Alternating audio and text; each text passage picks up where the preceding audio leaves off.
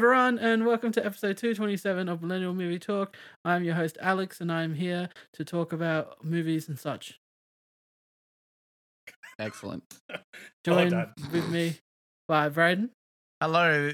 That was like a perfect, first episode of a podcast intro. Yeah, well, we're doing a soft reboot. It reminded me of a government disclaimer. Hello, Millennial Movie Talk, episode 222. Welcome. Sponsored by the government of South Australia. Yeah. I am government. So, what are we talking about, Alex? Well, Michael's got to say hello. Hello. Then you got to say hello. Hello. He just introduced Brayden. No, we'll say hello. You guys talk. We've all said hello. Look, we're very green. We haven't done this before. This is might as well be the first episode of Millennial Movie Talk. Yeah. Now, I have a title. question for Alex, who's in charge of our video stream here. What'd I do? Why are there two Braydens? Oh, well, You say here. because last week Michael decided not to rock up, so I had to change your name on the other screen to Michael. Okay, there you go. I didn't even notice. While you're on that, see, if we're doing this from last week, see, there we go. This is last week, so it works and now perfect. we're all here, and this is the show. This is what we do. That's I'll be it. a disembodied voice. Look how good this is. All right, guys, let's keep going. Come on, bring him back. Bring the poor guy back. Bring it back. Bring it back. I'm seeing double here. 4 Braydens. Bless. Oh, God, that sounds like hell. Should I give him his real name? That sounds like a quick way to do be whatever broke. you would like, Choppy. Bless. All right. Well, we've all We're here for watched a some good time. movies. We've watched some TVs. But I want to check in firstly with the person who I have no idea what they've watched recently. Michael. Not a lot of things. Perfect. Thank you, Michael. Given it's been 2 weeks, but have finished Succession. Hey. Not where I saw it ending, but you know what? Good ending. I enjoyed it. The one person who would have conversation with you about Succession is currently enjoying some Excuse visual me. gags with. Excuse me. Sorry, Chris. You also like The Suck? Yeah, I do like the suck. Me and Alex were both on this. I got Alex into the suck. Yeah, they were. Thank both you. talking I'm about the OG suck fan here. Okay, sorry. I should have checked before I sucked. Let me just probe, Michael. So, Michael, Yes. the ending, the last ending. Are we doing spoilers? Did me and Alex talk all the spoilers? Probably. Yeah, it's been. If long you did, enough. I wasn't there to listen, or I forgot. But anyway. Did you see it going that way, or did you think one of the children were going to succeed? there if was- you will. There was so many fucking waves and fucking twists and turns in that thing. Like, obviously, for majority of that episode, they're sort of together until the end. Up until that moment, I thought that they were going to do it together. It was going to go as planned. But then obviously you get the curveball with Shiv changing her mind. Oh yeah, So couldn't get behind anyone. See, Shiv. the only reason, I mean, probably thinking about it probably makes sense, but obviously her and Tom in this last season just fucking go at each other's throats. And then she ends up siding with him. But So then I there's but then I guess she's in the end taken care of no matter what, either way. in a way. But she you like Tom? You like Tom being on top? Look, I was a fan of Tom most of this. I've been a fan of Tom for most of the series. Roman was still my favorite. I just found him funny. But if I remember correctly, Roman's he's pretending to be tough this last season, and then it all comes down, and it's a bit of a facade. Yeah, it all comes crashing down, funeral, and then he jumps into the mob in the street and gets himself bashed. What? That he does. You know, there's a moment where the father says to the children, one of their last times they're all together, he tells them they're not serious people Yeah. because they're only there But because they they're his son. are. They are serious. Tom, on the other hand, Is a serious person. Tom is there because of his own merit. He's, he's Shiv's husband, but then he gets away from that, and he And he paves his own he sticks with it the whole time. And paves his own path. yeah, that is true. I did think for a very hot minute that Roman was just gonna like, oh no, not Roman. Fucking Ken was just gonna like yeet himself into the ocean. But they did cut before that happened. Yeah, Love that way of saying that. You said Roman. Yeet himself unalive. I was enjoying the Roman and then also saying yeet in the same sentence. Look, yeah, nice. it definitely like he's just so he's just like obviously so fucking destroyed. It's just like I wouldn't have been surprised, but look, they obviously cut to black right there when he sits by the ocean. When we thought, I didn't think he was going to kill himself. I just think he put himself in the exact position that his dad was. He's a very unhappy person who probably doesn't even have the chance to kill himself because he's got a bodyguard there. That's the thing. At the end of the day, all they all wanted was daddy's attention. And daddy's approval. Children That's fighting the one. outside his office. That's what they say, isn't it? They all wanted his attention at the end. It's just like Elf. Exactly. I mean, Will Ferrell did it best. Like, what an analogy! Listening to like when they confront Shiv when she leaves the room before she votes. But what did it better? Him going on his fucking like it's about me rant is fucking. You can see why she changed her mind. I love when Kendall breaks. Oh yeah, he's. I'm the number one boy. I'm the number one. I'm the eldest boy. And you're a fan of Elf, Michael? You've seen Elf? Of course, I've seen. And how does that rate up there with the Succession finale? If you had to pick one or the other. Well, Brayden's only seen one of them, so that tells you how good one of them is. That's how I'm asking Michael. Childhood classic or the finale of Succession. Now, one of them gets their story done in less than 2 hours. The other takes 4 seasons of television. The other one took me and Gemma way too long to watch. Hardly a fair matchup, but I want you to make a decision. Not a dwarf in sight. Can I be honest? Can I pick Elf? You can pick Elf. Yeah. You can Will pick anyone Elf. get mad if I pick Elf? No, when I say I was going to side with Elf. When I say it's hardly fair, because Elf trumps it even. Oh yeah. God. Because Elf, you can get done in an hour and a half. You have a good time. You go home. You live the rest of your life. Succession, you just want to kill yourself. Elf's got that Not wrong. actress that looks exactly like Katy Perry. They're like the doppelgangers. Zoe Deschanel? That one. I really can't stay. Baby is cool.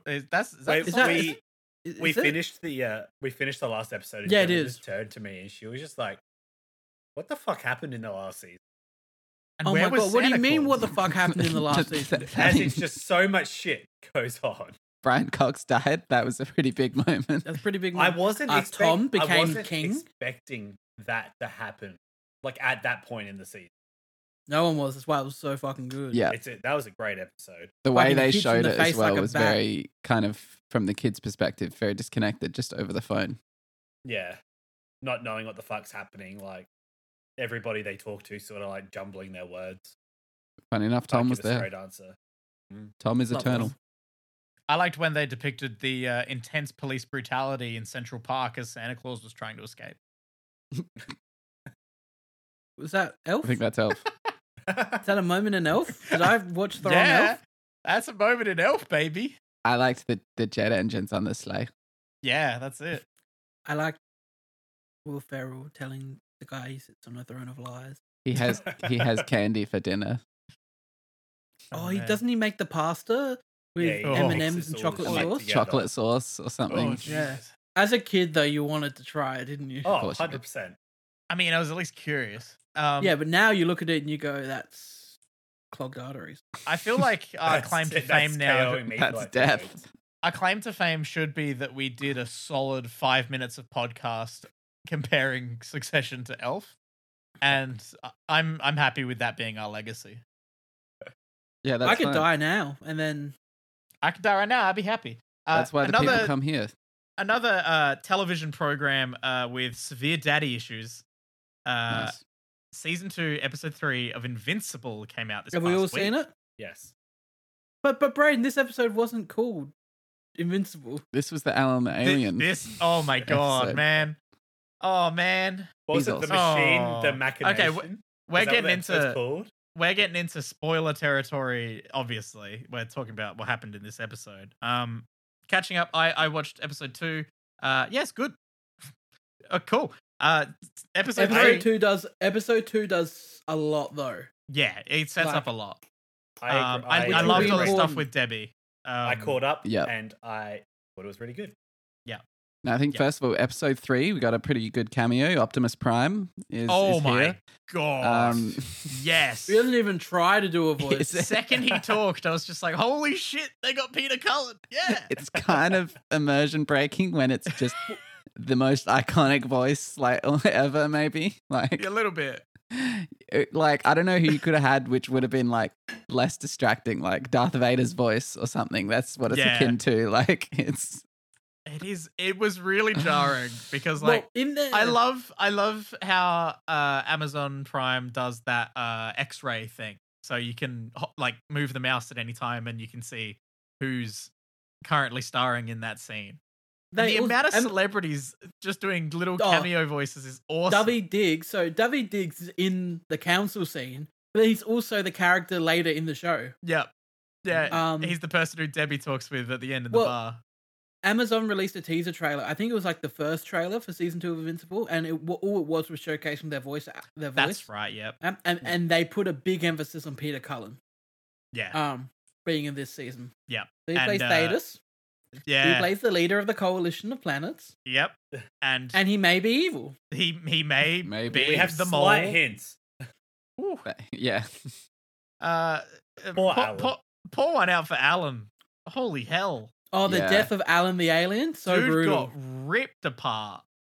The moments during that fight where you're like, oh Best my God, moment. like this show is amazing because this can even happen. Like in between that and like, oh my God, Alan, why? So I know him losing I know the eye coming out, and then the fucking Viltrumite that chops his arm off and then uses his arm as a weapon against him. Yeah. I know that's pretty brutal, but my favorite part of this fight scene was that wide shot where you just see the Viltrumites popping him.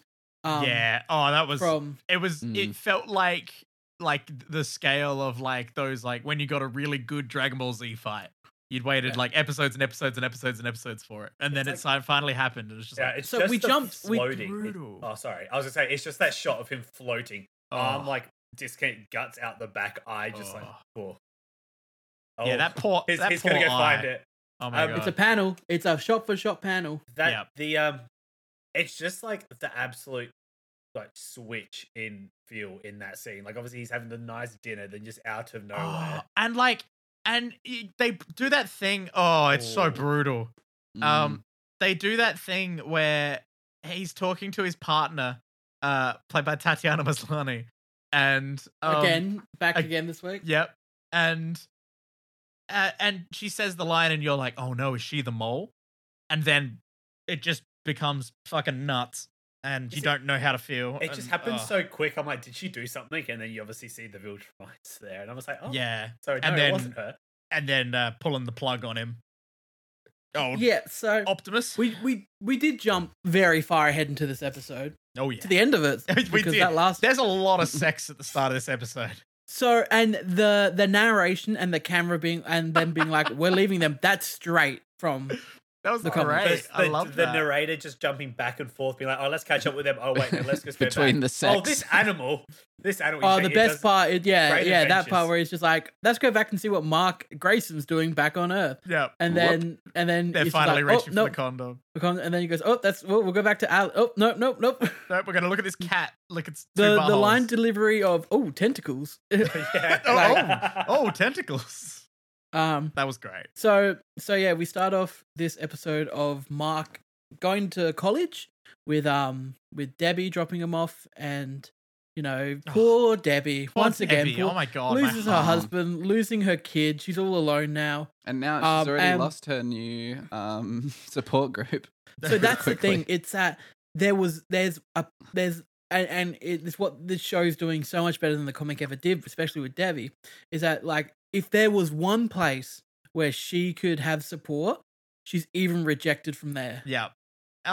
So horrible. So brutal. Her life so sad. is just so destroyed by the one person just because of who she was with. Mm-hmm. Just because someone lying to her. Yeah. That's it. Yeah. And like she's being blamed for it. I really thought when she loses her shit in the when the house inspection. Oh. Yeah. And like she is so pissed at that guy being so gross. End of episode 2 when she's crying in the kitchen. Yeah.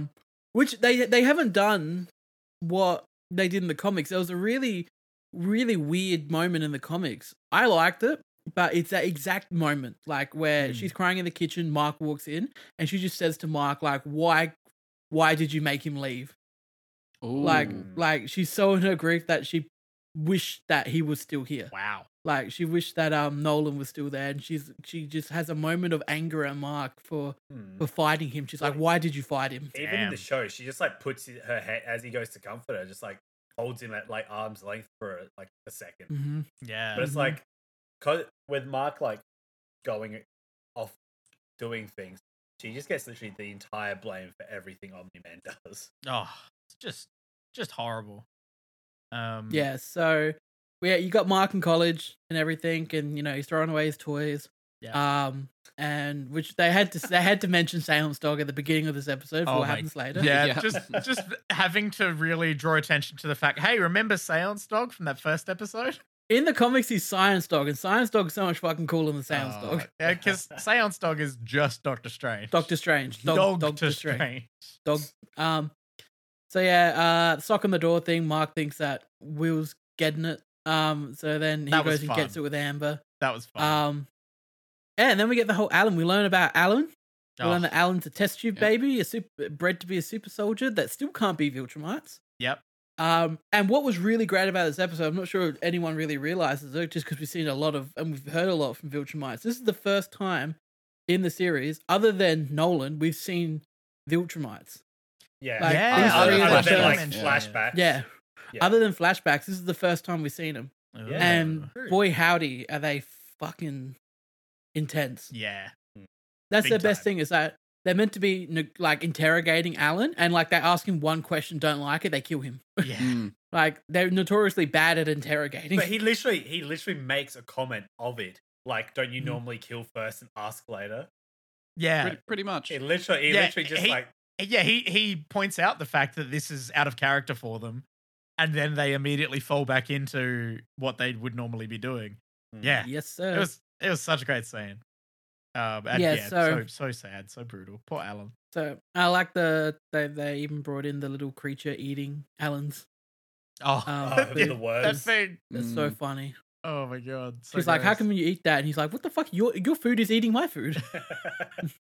So, I love delving into weird alien shit like that. That's so It's fun. just like they do such a good job of throwing like little bits of like comedy amongst the absolute brutality and like utter soul destroying fucking emotional scenes. They just like throw little bits of humor in there, and it just always hits. Well, like, and a really important episode. This is the first episode that opens up the universe of Invincible. That's just like, this is not all Earth. Like, we will be going to away from Earth. Yeah, for, they've mentioned in the future of that the show. They are aliens from another world, but they've never really shown it off. And now all of a sudden, we end this episode. We've had multiversal different Earths. Now we've got incredibly far out from Earth, multiple wacky alien species and planets and like everything. It's really out there, and it's really fun. Shout out to when the credits happened in the show. How many of you guys checked your runtime? Oh, I was so confused. I was like, man, that was a short episode. Yeah. I did realize that. I'm worried that Michael didn't finish watching the show because he's notorious with Invincible just to stop as soon as the credits happen. I was like, that was not the whole episode. But for those who don't remember, Michael just stopped watching after the credits in episode 1, which means before Omni-Man murdered the Guardian. There was like a 5-second period where you went off. I'm done with that. It was 100% one of those things. I was like, all right, bed, bang. Yep. Like the remote was next to my hand. So funny. I think it was my old boss that did the same thing, came up to me the next day, was like, why'd you tell me to watch this show Invincible? It was just like a show about a high school kid. Like, wasn't that good? And I'm just like, high school superhero stuff. Wait a minute. You did not see the end bit, right? Oh my God. So good. Well, and I watch, like, starting this season. Michael's learned his lesson. Michael's watching to the end of every. Michael's watching who's credits. doing the Hindi dub, just to make sure that he's got it right. So then the credits happen. This episode, though. Oh, so before we get to that, okay, we get more Shapesmith, and I'm always happy. Oh my God, I haven't had a chance to talk about Shapesmith now that I've met him. Running on the treadmill, that's funny. Hello. It's like I'm just gonna run in a stationary position. Position. Is that cool beans? Is that cool beans? And then you get Where hops on are it you and then from? just starts hopping up and oh my God. I Ben love that they Schwartz do is not the perfect believe casting for that. I love that they do not believe a word of what he says. Yeah, it's like, where are you from? Where are you from? Oh my God, the duplicate with Immortal is Rex is just like, what the fuck? Yeah, done a lot better than the comic as well. They're already fleshing that out a lot more than they did in the comic. Yeah. In the comic, it was just like, oh, we're together now, and that was it. Wow. No, I loved the line where it was like, he's the only person who's died as many times as me. Yeah. I don't know how I feel about her claiming that because she's got clones, she's lived longer than everyone else. Yeah, I thought that was odd. I'm like, you can't if she's meant to be a teenager, I guess that's like the teenager. Like, fucking. I was like, you can't combine all that shit. You can't combine all those years together. Yeah. No, that's not how that works. The dying, I agree with. Dying 100%. Yeah, that's pretty brutal. Because they haven't said it yet, but in season 1 where they're like, we're all Kate. Like, that's pretty great. Yeah. It's like, does she kind of remember dying in each one? Like, she remember that pain? Yeah, she feels. Yeah.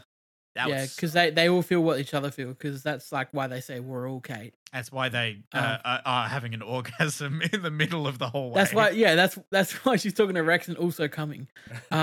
Wild. So yes, and then we get more Rudy and Monster Girl. Yeah. Which is great. I love that when she walks in, his brain just goes red. Oh yeah, that was fun. I liked that. Like their little moment in the diner as well. It was cute. Yeah. And them getting the movie tickets, which is reversed in the comics. In the comics, Rudy comes up with the plan to get into the movie. Where I like it better here because she's just like, I've done this before. This is like I'm a vet. Yeah, like, this is my whole thing, and Rudy doesn't understand how things work. I do just love the line. Anyone will do anything for like $5. Yeah, in the comics, I'm pretty sure Rudy convinces the Knicks fan to help him. Right. I'm pretty sure. Yeah. So yeah, that was great, and I love them that they're building on that. Haven't got a lot of Cecil this episode, but we're kind of building the mistrust between Cecil and Mark and at the Donald. moment. Well, Donald, we're completely taking a deviation from the comics. Oh, okay. In the comics, Donald was 100% aware about what he is and what's happening with him. Okay. Whereas in the show, he's not. Cool. I'm interested. So, but yeah, that's a fun thing to flesh out. Mm. And then obviously, a lot of the episode was also Debbie going through this whole support group thing. So sad. And then Seance Dog rocks up. Will's reaction to Seance Dog was fucking perfect. Oh, it's hilarious.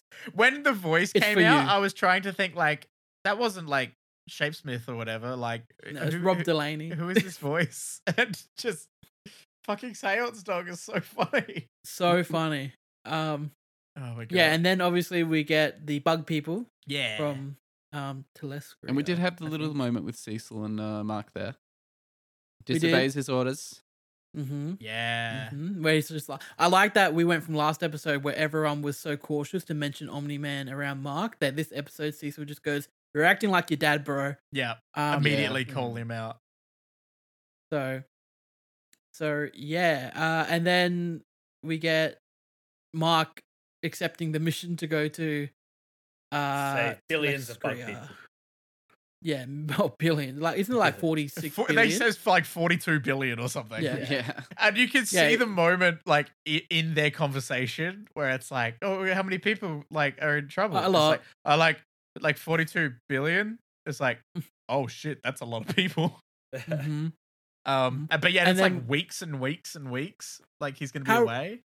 How rough is it that Mark doesn't even say goodbye to Debbie? He gets Amber to say goodbye to Debbie. Yeah, that's Mark. Come on, man. Like, oof. And then we get Mark saying "I love you" to Amber before they go. And do you think Amber hears it? No, the phone cut. I do not expect it at all. Yeah, I'm interested to see because they didn't show the other side of that conversation.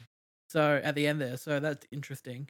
Yeah, and then either way, the second that happened, I was like, oh no, that's like the type of thing that happens in movies before that person dies. Because he said, oh, Amber, and then said the sentence, and then went to go say the I love you. He took his sweet time.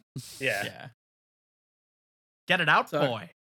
So when we went to the planet, oh my god, did we think it was going to be him? No, I thought there was going to be some Viltrumite involvement. I was like, oh, this seems like a trap. Maybe the planet's part of the Viltrumite Empire or something weird. The second they got there and everyone was chill, it was like, oh, I was waiting for a weird twist. Wasn't expecting that. I mean, I was expecting a Viltrumite involvement, and that's what I got. It is what you got. True. Just not the one you were expecting. No. But I don't know. I obviously haven't read the comics. It's a weird situation we find our Omni-Man in over there. He doesn't seem to be... I'm very curious for an explainer at the start of the next episode. It didn't look like he was ruling with an iron fist or anything.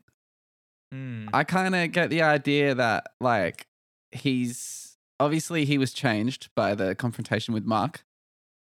And he's gone off to do his own thing and kind of find himself. I feel like he's just kind of ruling this planet, like as maybe like a good leader.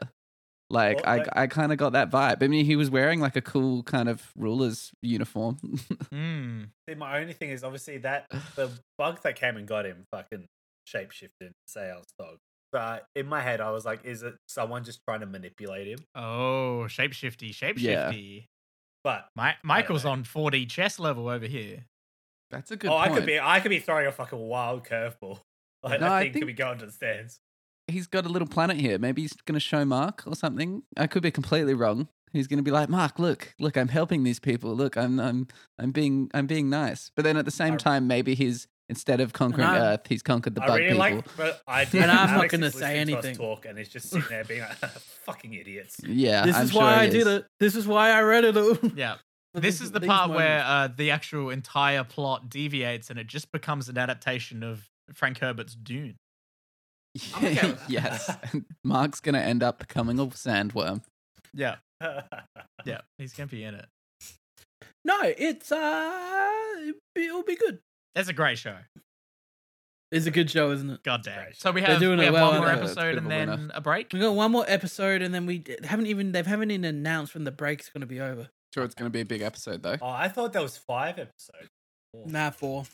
Four, break 4. People, it's been leaked that maybe January. So okay, that's not the worst then.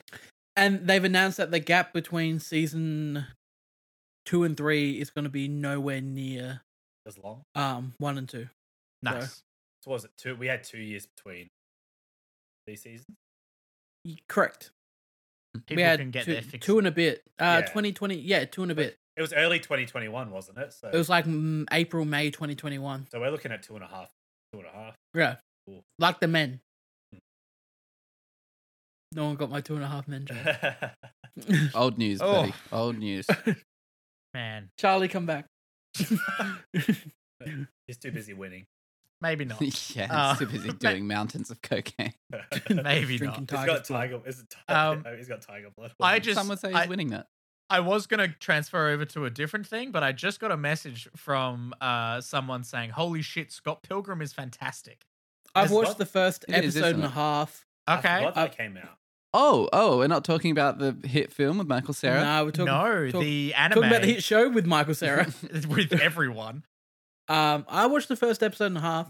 What are you thinking so far? Well. Yeah, because... The end of episode 1. You've seen what the thing is, hey?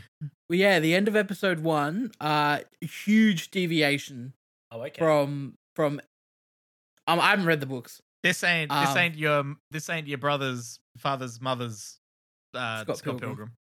Yeah, they show full penetration, as Dennis would say. Oh, do they? All the good ones, all the favorites. He gets home and Wallace is no. Okay, anyway. Wallace is grommeting. Wallace is grommet. Yeah, so it's really fun, and what they do really well is that episode 1, it's almost like exact from the movie, shot for shot. Like, yeah, until the ending happens, which I think is extremely intentional, because I think they're leading you into a false sense of security, and then the big deviation happens, and then from what I see in the next episode, it's just completely, this is new. We're doing new shit. Yeah, like this is a what if. Essentially, I'm getting the vibes that the entire trailer was built off of the shots that are the same, or roughly the same, and everything else is different, which is really interesting. Funnily enough, I hearing that they are changing it up and making it different. I mentioned that to a couple people I knew at work, and they were like, "Oh shit, really? It's not just the same? I'll actually watch it now." Like, there were a bunch of people who just weren't gonna watch it at all because they're like, "Oh, it's just the same." Got everyone back. It's crazy. Everyone. I can't imagine what the budget was, because it also looks amazing. Is like McCulkin, even random. Is McCulkin in this one? McCulkin's back. McCulkin's back. McCulkin's back. Brandon Routh's back. Chris Evans back. Michael Cera's back. Brie Mary Larson's Elizabeth back. Winstead's back. Brie Larson's back. Anna Kendrick's back. Aubrey Plaza's back. Everybody's back. They're all back. They're all back. Jason Schwartzman's back. They're all back. They're all here. Yeah. The only I'm very keen to check it out. I meant meant to check it out before this episode of the show, but I completely forgot about it. So, and I was trying to make sure I remembered Invincible. So I was enjoying it, and I ran out of time. Yeah, I'm gonna have to watch it this week. I want to finish. We'll talk about it next watched week. a new movie. I watched a new movie. You watched a shitload of movies this week. Oh my dude. god, we fucking do it. We did. Yeah, but even outside of you, man, it's been a week, guys. I opened Letterboxd being like, okay, what's Alex watched this week? Again? Jesus. The randomizer giveth, but it also taketh this week. So taketh away. So what's this? What's the date today, guys? The 21st. You want to go to 6 days ago? Cool. So the 15th. Yes. Yeah. All right. Am I just going to run through? I want everything? The full run through, because it... your watch history right now is mind-boggling to me. So it's everywhere. I watched Till. The randomizer gave us Till. Till is your extremely stock standard historical movie about a African American boy long time ago who got lynched in is Southern this the America. Southern one? Yeah. I think I know the story, but haven't seen the film. I think I know the story. Was this the last public lynching? Yeah, I think it might have been. Oh, it wasn't public. This one wasn't public, though. Oh, okay. It's not the one I'm thinking of. Don't worry. So he was lynched, and awful. This movie is... I find this movie focuses on the wrong things totally. It's such a cookie cutter, generic way to tell this story. Like, extremely boring, only elevated by an amazing performance by and I forget her name, which is a tragedy, because she holds this movie on her shoulders. Danielle Deadwyler? Yeah, she's incredible in this movie, and she does everything she can to elevate it and making it more than it is. And I'd say the last half an hour is just purely acting masterclass from her. Okay. And it's just you're generic. It's so generic. It's tough when you get a film like that where you're like, oh, there's such a hint of gold in this, but it's underneath so much nothing. Underneath a bunch of bland mush. Yeah. So yeah. Then that night the randomizer gave us Spirited, which is the Will Ferrell, Ryan Reynolds movie. I actually had seen this one before. This is one of those rare things where one of us has seen the movie, but the other one didn't veto, so it was fine. Yep, nice. And yeah. Now, in the greatest moment we've had in the randomizer ever, we both sent our movies. You know how it works. We both pick a movie, and then we put it against a spinny wheel. Yep. When we both click sent on our movies, we got the greatest moment ever. Now, and it's not the same movie. Oh. It's almost as good. Oh. So the movie we watched was Muppet Treasure Island. Yes. Right? Glorious. And the movie, which is the one that I got. Yep. James sent The Muppets. Ah. And we lost our shit. That's great. So yeah.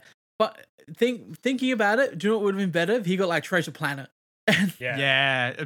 Both adaptations of Treasure Island. The Muppet Treasure Island, it is fine. I'm sure if I watched this as a kid, it would have been like incredible. But Tim Curry's clearly the best part of this movie. Yeah. Playing the Long John Silver. Yep. And he's chewing up everything. I'd say the first half an hour is great. I just like seeing sets. And I like seeing them shoot on location and sets. And this movie had that in the beginning, and it was fun and it was enjoyable. Unfortunately, when they get on the boat, it kind of just becomes a bit boring. And then the ending's a bit of fun. There's a really funny joke at the end where Kermit and Miss Piggy are both tied to a plank, and Miss Piggy's rope breaks, and Kermit's going to grab her, and his eyes pop out of his head as he grabs her with all of his strength.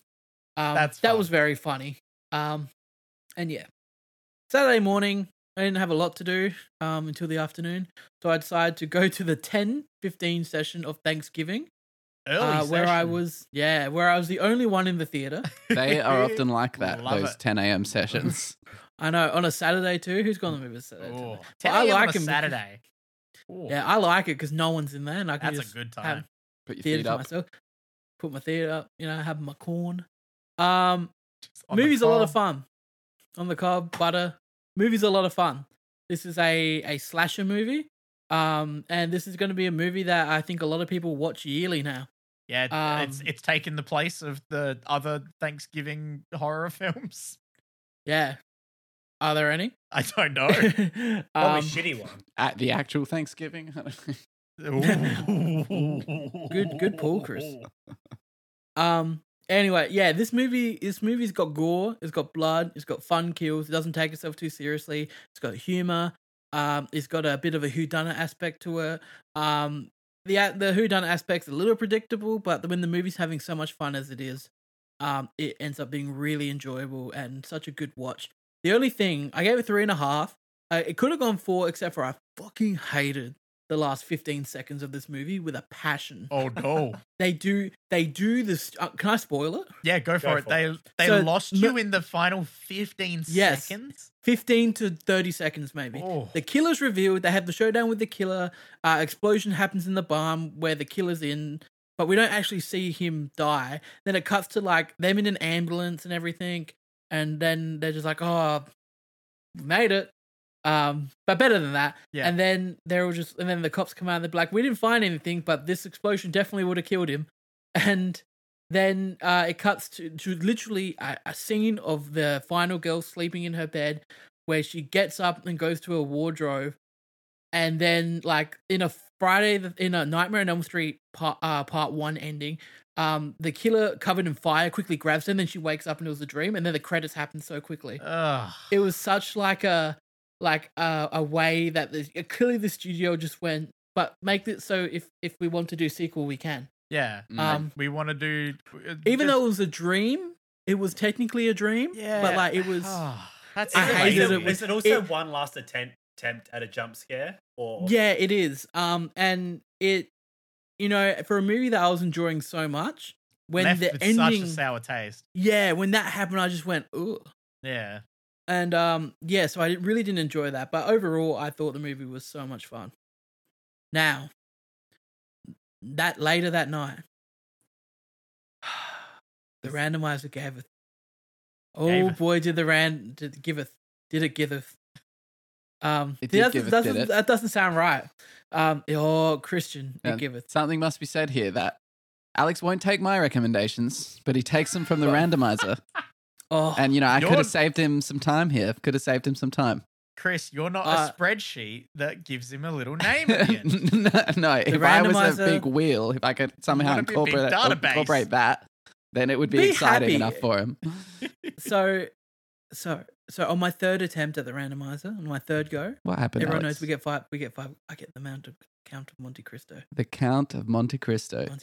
And I go, Chris talks about this movie. I'm going to bring it in. Famously, me and Steph have committed a large part of a previous episode of Millennial Movie Talk to talking about this film. Sorry about that. Yeah, you guys were raving. Yeah. Well, I don't know why we're raving. Both of you gave it 3.5 on Letterboxd, so I'm about to rave. I'm about to do some real raving. Yeah, I just pulled that up, and I'm Chris, for the amount you and Steph talked about it, Alex has rated it higher than you. He has. So let's talk about what I loved about this movie. So obviously, Count of Monte Cristo, Will Span landed on that. I was happy, and within the first 20 minutes of this movie, I went, "Oh boy, this is going to be something." Ooh. Because guys, this movie speaks all my loves of film. We've got swashbuckling pirates. We've got real sets, real costumes, real locations, effort, acting, good acting. We got a personal and emotional story. We've got Luis Guzman, and we've got Luis Guzman. Luis Guzman. My God, was this? I loved this movie. I wish this movie was an hour longer. I fell in love with the Count of Monte Cristo. I watched the first half of it again last night. Because it was very hot in my room last night. I couldn't go to sleep, so I decided that if I can't sleep, I'm watching the Count of Monte Cristo. I want to talk about Richard Harris playing the old man in the prison, the priest, and he was the first Dumbledore. And as soon as he talks, you get that Dumbledore warmth. You know how the first Dumbledore in the first 2 Harry Potter movies, he had that warmth that the other one didn't really have because he had to be a bit of a darker. Yeah, the first Dumbledore has that feeling of like we're safe. This guy, he gives the vibe of an old man who could die at any second, but he's so happy. Grandpapa. Yeah, and like, you know, that one of those old fellas in the street who's just like nice, and you're like, this is weird. A nice old man. He's a good boy. So, and I mean, for those who don't know the story, it's that one Simpsons episode where the Simpsons do it, and it's set in. I'm not going to talk about it. It's a book. It's a book. It's a book. It's a book written by Simpsons adapted. It's a book written by. It's a book written by the guy that did The Three Musketeers. There's an older movie adaptation also. So, it also just merged into what would become a theme of my recent watchings, which is Napoleon. He's involved. Napoleon is in this movie. Short-lived. So the movie starts. Yeah, shortly. The movie starts with our 2 characters played by Guy Pearce and Jim Caviezel, Edmund, and I can't remember the other guy's name. Edmund and Guy Pearce. It starts with an showing F. Up. Fernand. Is it Fernand? Let's say Fernand. Is it Fernand? Fernand. Yeah. So we've got Fernand and Edmund rocking up at the island of Elba, where Napoleon has been sent with his crew, and the movie starts with a little caption that says, the British are on here and they shoot anyone that tries to get onto Elba because Napoleon's kind of like prisoned here, essentially. Very comfy prison. Exiled. Exiled is the better word. And so they meet up with it's all because their captain has fallen into a bit of a coma. He's got disease, and they're on there trying to get help for him because it was the closest island. And as it goes on, the captain passes away. Napoleon gives old mate a letter. Edmund's he can't read, so he can't read what the letter says. But once they land back into France, is it France? It's France, right? Yes, it's France. Yep. Once it lands back into France, he gets turned in by Fernand. And Fernand and the prosecutor kind of change a bit of the story to get him arrested and thrown into the worst place he could possibly be thrown in. And Fernand takes over and marries his wife, and they go on to have a life. Marries Edmund's wife, and they go on to have a life. And then there's Edmund this ends theme up in prison of jealousy shown between Fernand and Edmund. Whereas Fernand's a rich son of a count, but he's jealous of Edmund's girl. Well, there's a great line where even when they were kids, he was like, you got jealous because Edmund was more happy with his whistle for his birthday than you were with your pony for yours. Yes, you got a pony, he got a whistle, and you were jealous of his. They were so happy with his whistle. Happy with his whistle. And yes, so there's that theme. So that's why Fanon kind of turns him in. And then he gets sent away for 13 years, where he meets Richard Harris, who plays the priest in prison, and they kind of dig tunnels. And the priest teaches him all about how to speak, science, and mathematics, how to read, how to speak. It basically turns him into a proper gentleman. A count, some would say. Ooh. No, counts money, but he also helps him get a lot of fucking money. There's definitely this essence of the priest is a well-learned older man, and he's kind of living on through Edmund. He gives all his knowledge of the world and his life to Edmund as a young boy who's like naive it all along.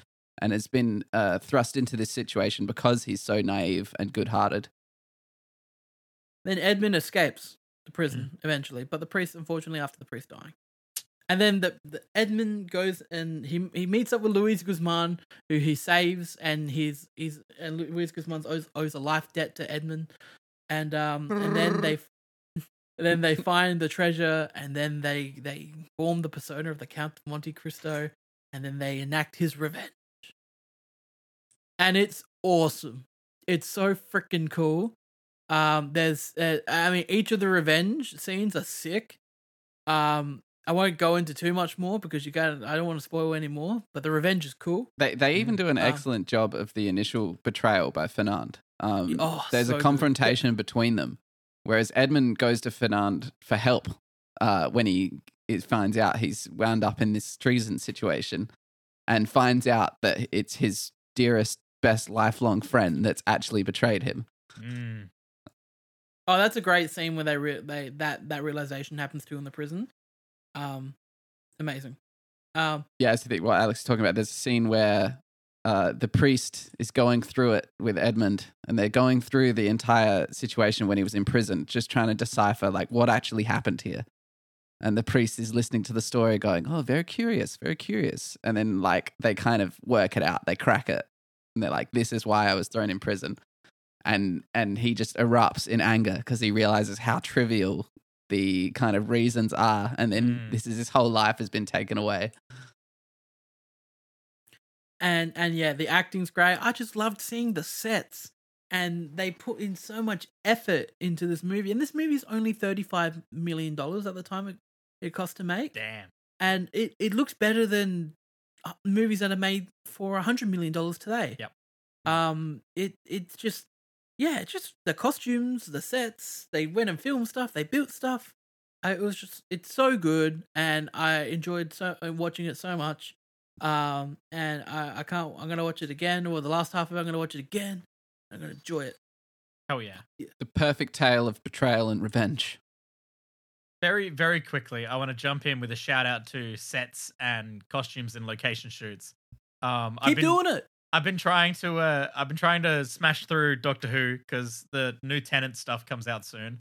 And I'm finished with Matt Smith now and the 50th anniversary special, Day of the Doctor, which was fantastic. And I'm now in the middle of Peter Capaldi. And I'm quite enjoying Peter Capaldi. He's a very different one, but the sets and the location shoots they get to do are always so much better than any time they try to do any CG or green screen or anything. Why can't we just keep using sets? Just mentioning the Day of the Doctor specials, because me and my friends were watching that new as it was coming out, and Peter Capaldi had already been announced as the next Doctor. And we have the moment where his eyes, they just show a close-up of his eyes. God. And basically the meme was like, it was true. It was like the best part of the episode is Peter Capaldi's eyes. His eyes carry that entire sequence. Because that whole scene is like, okay, it's fun. All the doctors are all working together and helping each other out across all their different generations. It's fantastic. We get but then they're little being clips like, oh God, of all the doctors. All 12 of them. No, sir. All 13. And the angriest eyebrows you've ever seen. The best. These are attack eyebrows. Yeah. God, he's fucking great. Loving it so far. I'm very excited for Tenet. I'm going to try and keep blitzing through it, and I'll see how I go. But I wanted to do that so I could just mention Doctor Who because it's really good. And so Alex could have a breather from carrying through us the last bit of this episode and also enjoy a bit of food. What are you enjoying there, Alex? What you got? Tuna mornay. Oh, a bit of a tuna mornay. It's been going cold, which is like normally I wouldn't be eating on the podcast, but it's been going cold. No, you don't want to. That's fair. You gotta get it down. I use the microphone to block me from seeing me eat. Well, I can maybe bring us into the next. No, I got two more. Because me and Alex watched two other films. In-betweeners. I got two more quickly. I got two more in-betweeners, and then I'll be so quick. 127 hours was one of them. Franco's great in it. I know it was a bit ew to say that now, but he's really good in it. But the movie's just a bit boring. Really? I love 127 hours. I haven't seen it. I find myself waiting the whole movie for this guy just to fucking cut his arm off. See, this is you got to be along for the ride. It's this the adventurous spirit. It's the story. It's the will to live trust on. Me, when he cuts his arm off, then we're in. Okay, but this film could be like a 10-minute short film at like a film festival, and it would be great. Apparently there's a vault and it's never been made public of all the footage he actually had in his camcorder. And apparently James Franco and the director got to watch it all. Oh, I want to see that. Make that into a documentary. No, I don't want to see him cutting his arm off. I want to see him because he uses it as a coping mechanism throughout the film. Yeah, that would be brutal. He does a thing in the film, which I imagine has to be true, where he pretends to be on a talk show where he plays all the hosts and all the guests. Oh, that's fun. So that was fun. Then while I've been playing Baldur's Gate, I've been watching the extended cut of Lord of the Rings. Hell yeah. So I finished Fellowship of the Ring. So good. And it really brings me into the Baldur's Gate mood when I bet it does. When I'm watching that and the music's happening and I actually watched the last 15 minutes of it at Chris's. Oh, nice. So that was great. And fuck, that movie, man, the end of that movie slaps. Oh, it's so good. I'm going, Sam. I know. And I'm coming with you. Coming with you. Oh, so good. God. And let's hunt some orc. Let's hunt some orc. Travel it's lightly. back on the menu, boys. Let's hunt some orc. All right. And that was it. Chris, we can talk about these last two now. Go. So me and Alex had a little back-to-back viewing. Yeah. Now, a lovely double feature because you one guys was are better prepping. than the other. You two are very excited for a film that's coming this week. We are. So both of these I had seen. But Alex wanted to have a watch of certain. It's Ridley? Is it Ridley Scott? It's Ridley Scott. I've had a few people in my day-to-day life tell me that I have to watch Kingdom of Heaven. Apparently, it's these people's favorite film. They keep talking about it. I'm like, all right, I'll watch it. And so I was like to Chris, what did you say to me? I said, we should watch Kingdom of Heaven. And I replied, you said, Alex, you assume I haven't seen that movie I think I times. said, bold of you to assume I haven't seen that 3 times. I think I've even seen it. So this is Orlando Bloom set in the Crusades. Have you seen the director's cut, though? It's we'll get into it, but it's a long one, the director's cut. It's about 3 hours. Notoriously, the director's cut is meant to be a lot better than the theatrical cut. Okay. It's one of those movies that apparently changes the whole movie. Like the hit film Justice League. No, I think I don't know. Best to sing some praise what this movie has. Excellent production value. Sets and costumes. Excellent sets, excellent costumes, excellent cast. Great cast. And well played in what they do. I'll have to admit, though, my biggest criticism of this film was that, and I said it to Chris after watching Waterloo especially, was that it seems like someone just wanted to remake the Battle of Helm's Deep, but in like a real historical setting, if you can call it that. Let's say, did Ridley just wanted to do a ridiculous siege assault? Yeah. And he did it. He did it. And it's entertaining. It's the best part of the film. It is. Just looking at the cast, my God. The cast is stacked. So the last time I watched it, I didn't know Edward Norton was in it, but I saw something on Facebook which told me that. And then when I was watching it with Alex, I was able to be like, hey, who do you think that is behind the mask, hey? Yeah, because his character wears a mask the whole film because he's got leprosy. Oh, wow. So that, you know what? Edward Norton, notoriously hard to work with. Good on him for taking a role like that in a movie where his face isn't shown at all. Yeah. Well, it's shown once, but it does not look like Edward Norton. And this is a nose. This is in a post Fight Club world as well. So Norton's a big lad. He's got a big name. That he is, and he has a great voice in this film. Great voice. Doesn't even sound like Edward Norton. No, it's kind of like at the end of some words, the Norton comes through, but because he's putting on a bit of a voice, and most of the time you wouldn't be able to tell. And then it's just he finishes a sentence, and you're like, oh yeah, that's Norton. I love when actors actually try to do voice stuff, and actually give it a red hot crack and actually do something interesting. Yeah, don't watch Waterloo. Yeah, no, I love or Napoleon coming up. Or Napoleon, for that matter. One of the things I really dislike about celebrity cameos in animated shows, when they don't try to do any character voice whatsoever, and it's just them talking, like The Simpsons. It sucks. I can't stand when they do that. When they're a character, they're not them, but they're like just J.K. their Simmons voice. in Invincible. J.K. Simmons is perfect casting for that character, and he does that voice. J.K. Simmons has done a lot of voice work. He's great. I found that Seth Rogen in this episode of Invincible didn't have a lot of Seth Rogen. Yeah, you could tell it's him, but I found in season 1. They definitely played up. Yeah, they definitely it was really played up just the Seth Rogen. Seth Rogen. But then Alan's character didn't really have much to do either. Yeah, and we found out that in this show, Alan was just a fucking great guy. Yeah, he's just a real good dude. Anyway, Kingdom of Heaven. What it doesn't have is it's set in the Crusades, does it have it doesn't really have any super good connection to history. There's no real lesson. There's a lot of stuff about God, and I think me and Alex's favorite scene is blasphemy. One character suggests that they're going to lose a battle, and this Crusader priest does the most excellent blasphemy.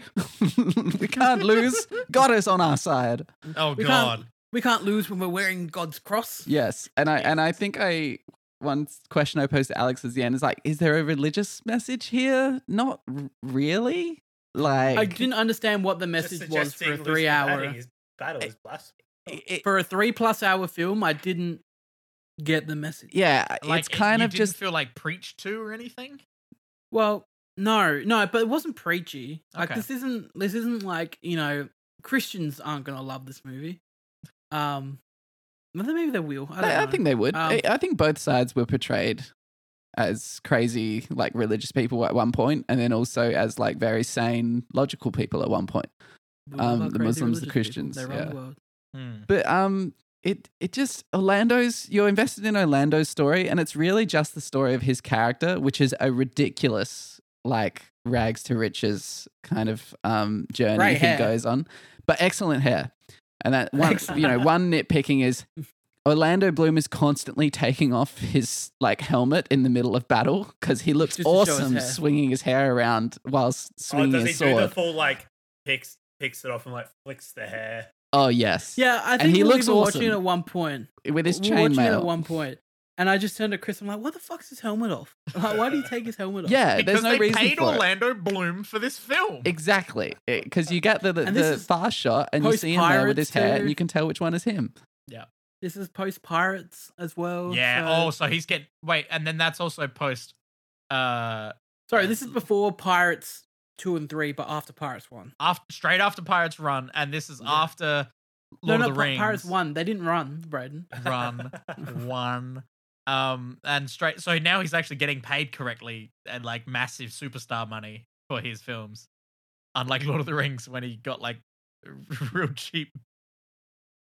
Oh, but then that's bragging power and and it made him massive. So yeah. He's got a big cock too. The whole film doesn't really come together as his story with the historical part, with the religious part. It doesn't come together in a neat little package, Unlike Orlando's real package. Exactly. All right, and then it is. Tell me about this ABBA flick you guys watched. Yeah, so this is the ABBA musical. All the songs, all the big ones. Yeah. This is a prequel to Mamma Mia. It's not, because that one's called Mamma Mia. I'm gonna. I could talk about this movie for hours, and I probably have talked about it on the pod more than once before. So I'm gonna let Alex completely take this one away and give his thoughts as a layman of history and of Napoleon. Not anymore. It's clear. No, I've watched multiple videos now. Oh. Once again, sets, locations, costumes. Let me get acting. some facts here for the scale of this one. They're all, Christian's going to hit you with some cold hard facts, but my goodness, everything in this movie is practical. One thing that Christian and I kept getting in awe of was the horse stunts in this movie. Good horse because stunts. we were watching these real life horses just barrel over. Now, when you watch it, like trying to look at these horse stunts, you can tell that all the horses are doing the same stunt. Yeah. Where like they're running and then they're kind of rolling, and like that you can see them intentionally doing it. Yeah. But in the heat of battle and cut together, my God, it looks brilliant and it looked epic. When did this and movie it's so come cool. out? 1970, and it cost about $38 million in 1970, and it was one of the most expensive movies ever made at the time. And it bombed apparently because this is the reason why what's his face, Stanley Kubrick didn't make his Napoleon film, because this one bombed. Okay. And this was a good effort. Yeah. This is a great movie, man. I like this movie a lot. This movie reminded me of one aspect that I really enjoyed of The Fifth Element. Bear with me. This connective tissue is going to be weird. In The Fifth Element, the antagonist and the protagonist never meet in the film. Yep. There is one scene where Bruce Willis walks into the elevator, and just as he's walking to the elevator, Gary Oldman's coming out the other one. Yeah. And that's the closest they get to meeting in the film. And that's like, and they do that in this, where you've got the Duke of Wellington and you've got Napoleon, and they never share a scene together. Cool. In the movie. It's one of the, because like, I guess Napoleon's the villain in history, as history will go down. But, the movie doesn't really portray any of them as a villain. Obviously, they're not going to portray Wellington as a villain. But they show that they've all got their own little flaws. Like Wellington, bit of a cunt. He's not the villain, but he's the aristocrat, and Napoleon's a man of the people. Yeah. But Chris is notoriously a Napoleon advocate here. So Chris likes Napoleon. He's a Napoleon apologist. I like him. I think I've been fairly honest about his, he's comparable to someone like Hitler. I mean, certainly not as bad, but we'll say it. He was funny in Bill and Ted. Yes, exactly. He's fine in Bill and Ted. Yeah. He likes water slides. Bill and Ted. Waterloo. No, so I really enjoyed that aspect. I thought the guy playing, I don't know the guy playing Napoleon. I don't know his name. I thought he was excellent in it. Christopher Plummer as Duke of Wellington was incredible. So British. He is so British, but he was kind of cool. Like Napoleon he had a cool swagger about him. Rod Steiger. He was apparently in Mars Attacks. Awesome. I want the Duke of Wellington in this movie to order me around. He's just a cool guy. He's got swagger and he's got class. Yeah, and he's got integrity. And he's popping zingers. He got some integrity. He zings. He's got integrity, boys. I mean, he's Christopher Plummer. So, Alex, what could you say about the action sequences in this film? Oh, Chris pointed out, and he prepared me, because if I wasn't prepared, I think I would have died. For one of the greatest aerial shots of a battlefield I've ever seen, all real, by the way. It was 1970. We didn't have any of this. Yeah. Any of this, whatever they did, visual effects, whatever they fucking do now, visual effects. What the kids say. So, 17,000 soldiers of the Soviet army were included as extras, including a full brigade of Soviet cavalry. So, obviously, the only way you can afford to have 17,000 people on screen is to use a country's army. So, thank you to the Soviets for allowing that. Ukrainian soldiers, even. So, yeah, there's an aerial shot of just the battle happening. And it looks incredible, and all the battle scenes are really well done, especially for a movie made in 1970. They're exciting. It's as old as me dad. and just spectacle wise, they look amazing and they were enthralling. The stunt work was great, the camera work was great, the editing was great. I thought they really nailed a lot of that. To chime in again, so there was 2,000 cavalrymen as extras, and 50 circus stunt riders were used to perform the dangerous horse falls. Wow. So I gave it an... Oh, sorry. So I gave it an 8 out of 10. Which is a very good... Trust me, I enjoyed a lot of this film, and that's a very good rating for this movie. I actually would have liked a bit more from the movie. Because a lot of it is just the battle. And we get the beginning where we get Napoleon leaving Elba, and then him being taken back by the French as a man of the people. You know, they rally to his cause. They do away with their current leader, played by Orson Welles, which I'm sure got a really good paycheck for the 5 minutes of screen time he has. So you know, they do away with him, and they put Napoleon back in charge. What are you looking at, Brad? I'm watching that aerial shot. Yeah. And it's just nuts. 17,000 soldiers. Brayden, can you link that to me? On screen. Brayden, link that to me. I'll bring it up. I'll bring it up for the look this podcast up if we're mentioning. That's crazy. Can you just send it to me on Facebook, Brayden? Yep, can link do. that to me. So my goodness. So that was great. I just would have liked, you know, especially Chris making me watch a historical video on the Battle of Waterloo before watching this movie. I would have liked to seen a bit more, them go into a bit more of how the battle actually operated, because obviously that video went into the tactics and the positions and the way they, you know, the attacks and the counter attacks that they did during that battle, where the movie is just like they're all battling and less all the big moments. Yeah, and unless you know a lot of it, it's only there for the real fans. Exactly. Yeah, that's it. Bless. All right. So, well, Alec, I'm glad you two had such a fun historical film day. I can't show this, Brayden. It's in 480p. I think the most fascinating thing.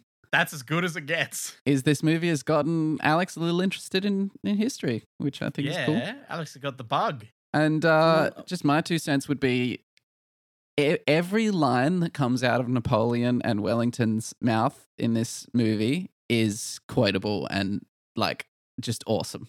Like, I mean, there's some great ones. When Napoleon returns from Elba, it's, "Gentlemen, do you really want to kill your emperor?" And they don't. How could they? Wellington. What are your expectations going into Joaquin Phoenix? Well, look, if they write Napoleon well and they give him some good lines to deliver, I'm sure he'll be able to deliver them. Because, I mean, comparing to Rod Steiger's, like, there are some rants here that are so memorable. I know them off by heart. Like, him dressing down his generals, like, it's something. Like, he commands the room, certainly. Like, he played that part well. Goddamn. Here we are. So here we have the Ney's Great Cavalry Charge. You have so many people. Oh, wow. The British infantry will form a square so the cavalry can't kind of get at them. Famously, best way to attack horse. If you're not in a formation, the cavalry will cut you down. But this is how you protect against that. This is the counter. This is the trump card. Yeah. But there's so many scenes through this where, like, you know, the battle's happening. Look at all those horses. I know. And there's I don't think I've ever seen that many horses in one place at one time. There are at least 16,000 people in this shot. Like, how do you organize that? Like, you know, like, look at the horses. Look at these horses falling over. I want to say that's like slightly the perks of having like here he is. A military. Here's the man. Hey, what's he doing? What's he doing over there? People. How can the man go forward without the infantry? That's Chris dub. I know it. There's my dub. That's the other thing to mention. This is a movie about Waterloo. It doesn't glorify it. It does. I don't think it does at all. This has some amazing moments of showing the horrors of war. I think really, this does a good job as an anti-war film. It shows the horrors and the deaths. There's a lot of moments, the general dying with his pocket watch with his wife, picture of his wife and child in his hand. There's a lot here. It's just like the definition of they don't make them like they used to. It is. It's, we used to care and put effort into movies. Used to be about spectacle and entertainment before they became about money. This was a spectacle. And this was. Look what they gave us. And to this day, nothing's beaten that, really, in terms of spectacle for battle scenes in anything. I would love for someone to try and show me something that's done it equally as good or better since this movie came out. And double points if it's not CG. Yeah. Yeah. Or Game of Thrones. So yes, Game of Thrones did CG. Famously, the film did fail to recoup its cost. But it won some awards. Best art direction, best costume design, best cinematography. Beautiful. And it went down in history. Certainly did. That's it. Well, to change tone entirely, we're gonna be talking about a lot of CG and a lot of history, money being lost, and we're in the 30-something film of the Marvel Cinematic Universe, and the Marvel Cinematic Universe has reached the point now where comics have been for quite a long time, and that is, dear God, don't try and keep up with all of them.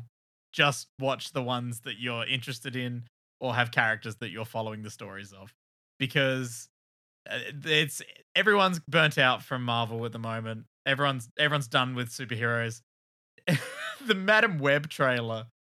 Oh my God. It's so bad. Oh my God. What are they doing? Seen it. I recommend watching it. Can't be real. Because you're just like, wait, how is this a Spider-Verse film? It's like a bad 2000s thriller. It's shockingly bad. Anyway, we're not talking about that. We're talking about I'm talking about very quickly, The Marvels. I finally went and saw it. I was looking forward to this one. I really like these characters. I like these actresses. They're great. And I was keen to see their dynamic together. The film itself, under 2 hours. It flies by pretty quick, yet it makes some interesting choices on where to spend that time. Go for it. To interject, I have a reviewer that I watch, and he's pretty respectful because he's got his own movie he just made coming out. Nice. So ever since he got greenlit and he wrote and directed this movie, he knows how hard these things are to make. Yeah. So he's very respectful now when he talks about them. He doesn't rate movies anymore. Yep. And stuff cool. like that. And he talked about this, and he mentioned a lot of the positives which have come out, where it's quick. Yep. It's like, it just goes, the movie.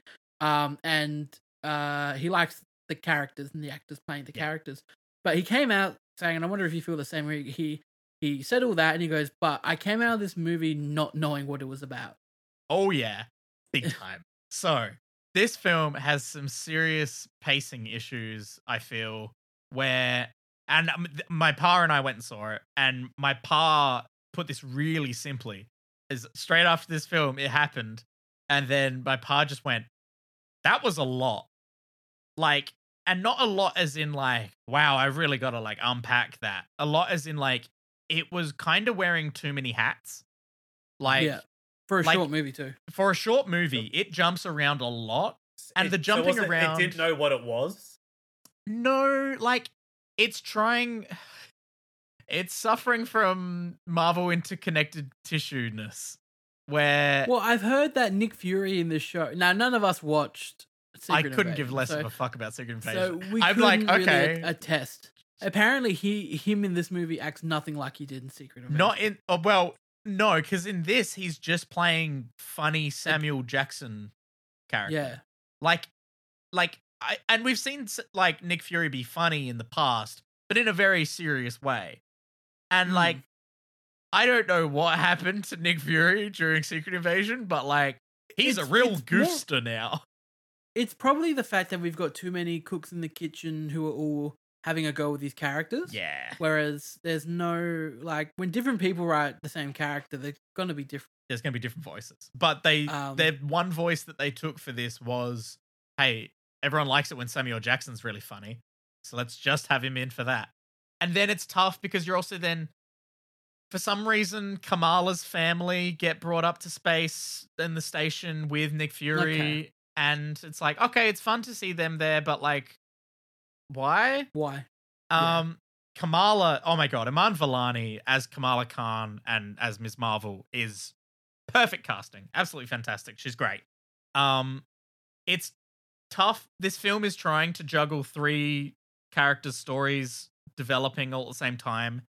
And it kind of struggles with that.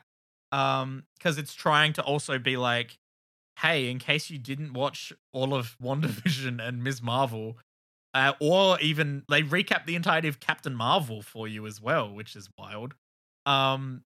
It's actually, yeah, they straight up is there a previously on at the beginning of this movie? Basically, there's basically a previously on. Like, because we're not far from this. Like, no, we're not in terms of Marvel making movies just to do this now. Yeah, it was weird because it was like, okay, I get like reintroducing Kamala Khan, and they did a really fun sequence like they did with the show where it was like her sketch and like her like writing fan fiction about her meeting up with Captain Marvel and stuff. Really, really fun scene. And then for some reason, Captain Marvel is using the Skrull torture device thing to like seep through your memories because she's trying to uncover her like forgotten memories. But it just means that they recap the entirety of Captain Marvel. It's really weird. You lost me. You have lost me. Yeah. I haven't even talked about Monica Rambeau yet. Well, what I know of this movie is that apparently there's a musical planet.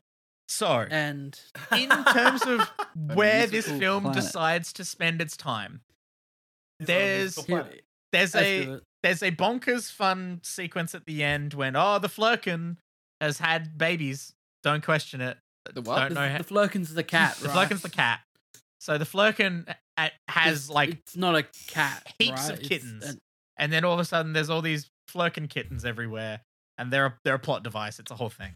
But that's like, I understand spending your time there. It's a very funny scene for the kids. Like these cats running amok, and it's crazy.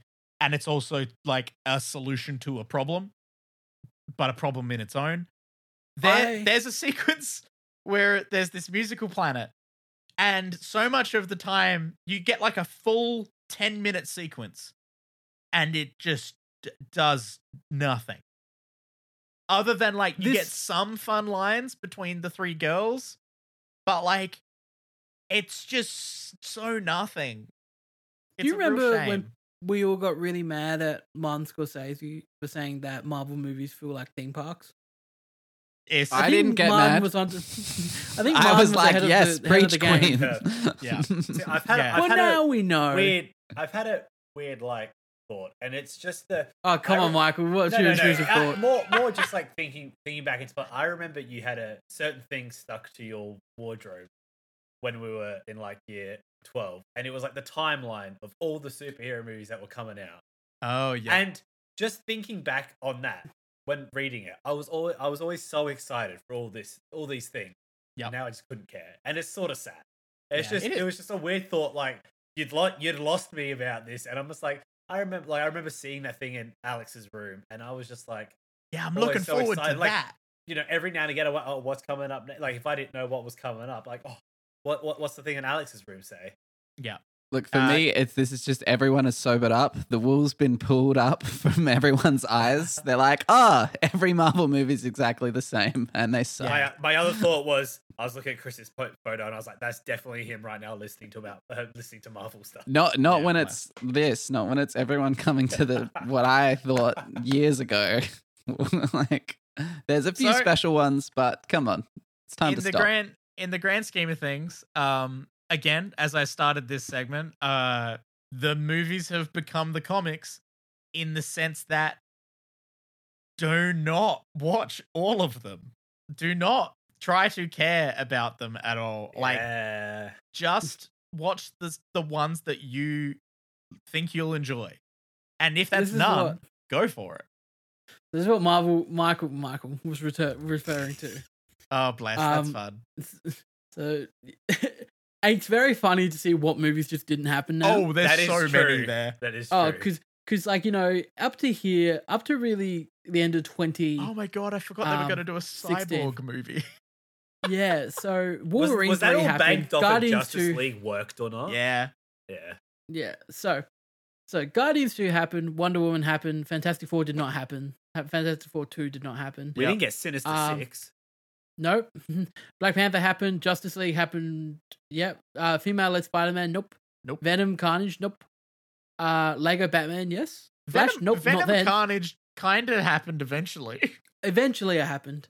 Infinity War 1 happened, Captain Marvel 1 happened, Unknown X-Men movie, nope. Yep, that Aquaman happened, Inhumans, nope. Amazing Spider-Man 3, nope. Shazam happened, Infinity War 2 happened, Justice League 2, nope. Cyborg, nope. Green Lantern, nope. X-Force, nope. Oh, so you can't see it, it's under you now. Yeah. X-Force, nope. Gambit, nope. Sandman, TV show. Justice League Dark, nope. Untitled Superman movie, nope. Untitled Batman movie, nope. Yeah, wowzers. Oh man, different times. When there was still hope.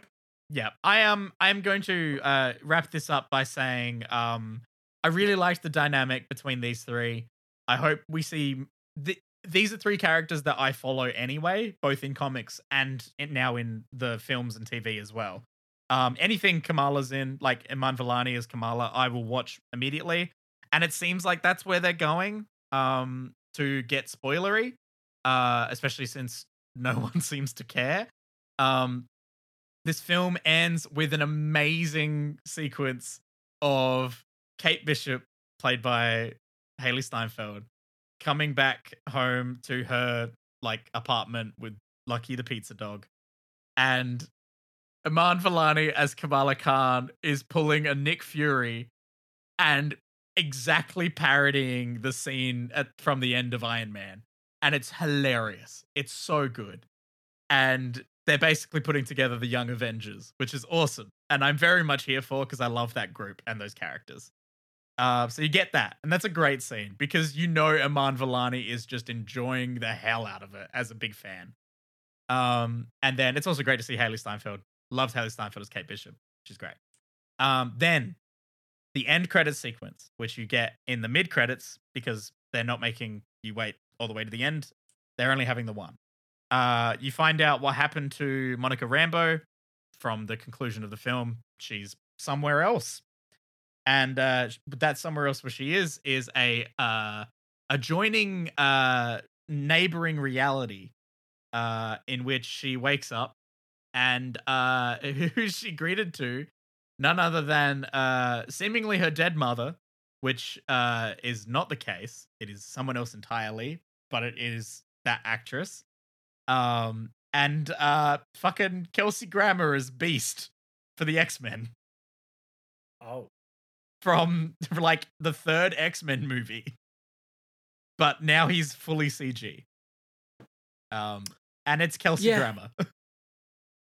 So this is just giving me the vibes that Doctor Strange 2 gave, where they went, we're going to put Charles Xavier in the movie, played by Patrick Stewart, but we're not really, doesn't mean anything. Yeah. It's weird because it's like, okay, well, how much of this are you going to actually, like, them building up to an X-Men story? Have all of these things been saying that, yes, we're going to be using that original cast in some way? Or is all of these just fun cameos and they're going to do their own thing? Again, don't watch everything. Just watch the things that you're interested in. You don't have to watch everything. It's not 2016 anymore. And Chris and I are very excited to go see Napoleon. Oh, yes, we are. This week. And on the big screen, it's going to be great. Hope we get some spectacle and cool shit. Are they doing D-Box for it? No. We're going to the Eximax. You're going to the big boy. The film aficionados cinema. The big boy. Yeah. And not quite IMAX, but it's the best we have. Cinema for real fans. In this two-horse town. town. In Adelaide. And they announced that there's going to be a 4-hour cut of the movie coming to Apple TV. Oh, wow. I will be all over.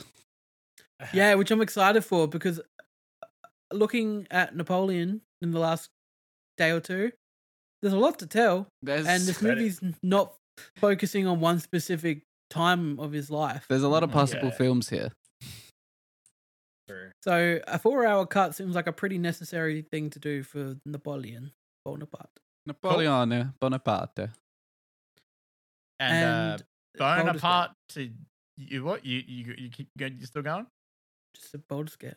Baldur's Gate. Want Baldur's Gate. Speaking of bones apart, maybe we'll talk about Baldur's Gate more and WWE next week. But Bonaparte, thank you for joining us for this week's episode of MMT Millennial Movie Talk.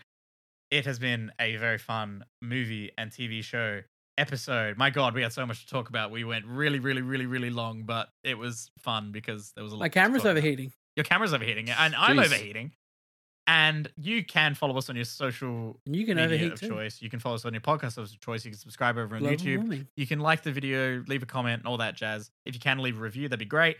Add Michael on Facebook. And as always, I'm Alex. I'm Brayden. I'm Christian. And I'm Michael. And you think we'd be better at that, but we're definitely out of here. Goodbye.